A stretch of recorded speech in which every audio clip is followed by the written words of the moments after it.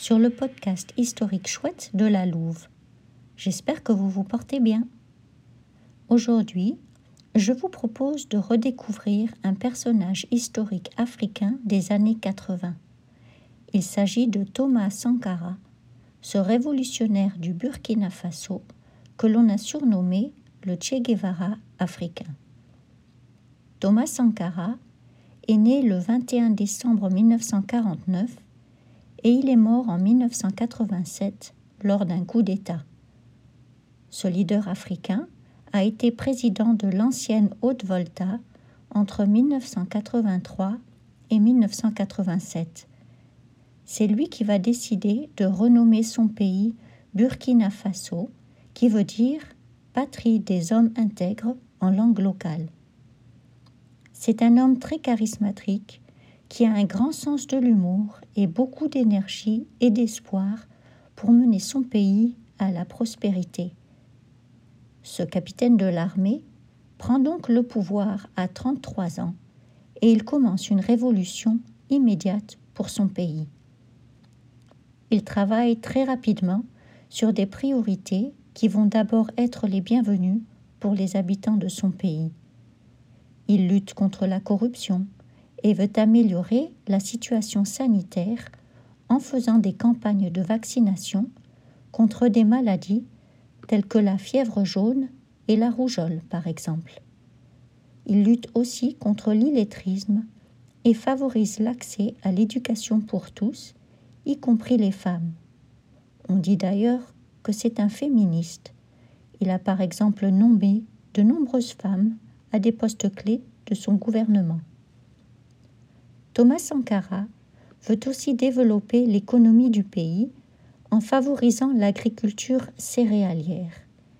Il lutte ainsi contre la famine. Il favorise aussi l'agriculture cotonnière et l'artisanat local.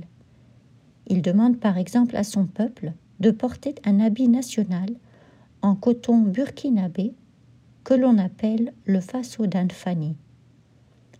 Rappelons aussi que dans les années 80, nous sommes en pleine guerre froide et les pays africains doivent choisir entre le pôle capitaliste des États-Unis et le pôle communiste de l'URSS.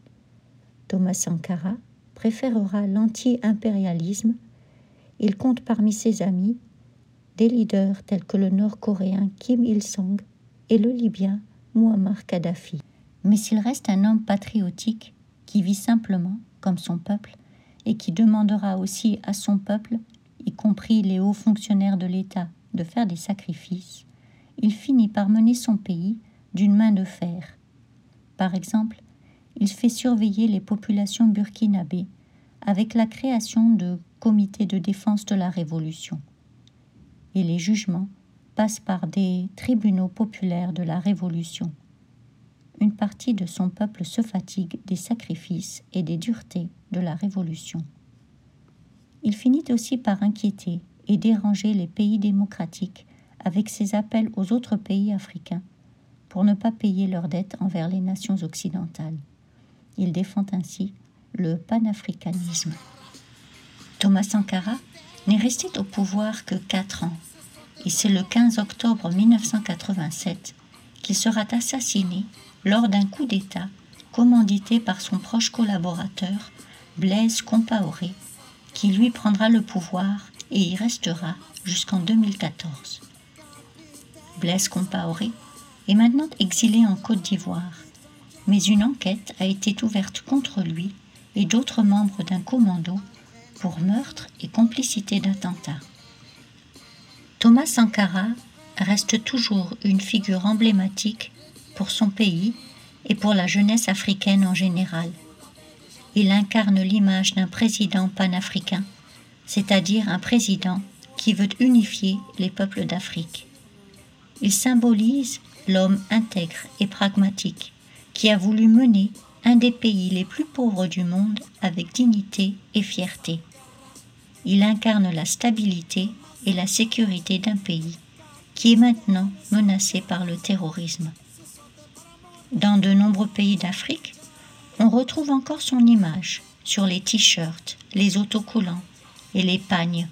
ses vêtements africains traditionnels. Les chanteurs de reggae ivoiriens comme Alpha Blondy, que vous écoutez en bas-fond sur ce podcast, ou Tikenja Fakoli, le mentionnent aussi dans leurs chansons.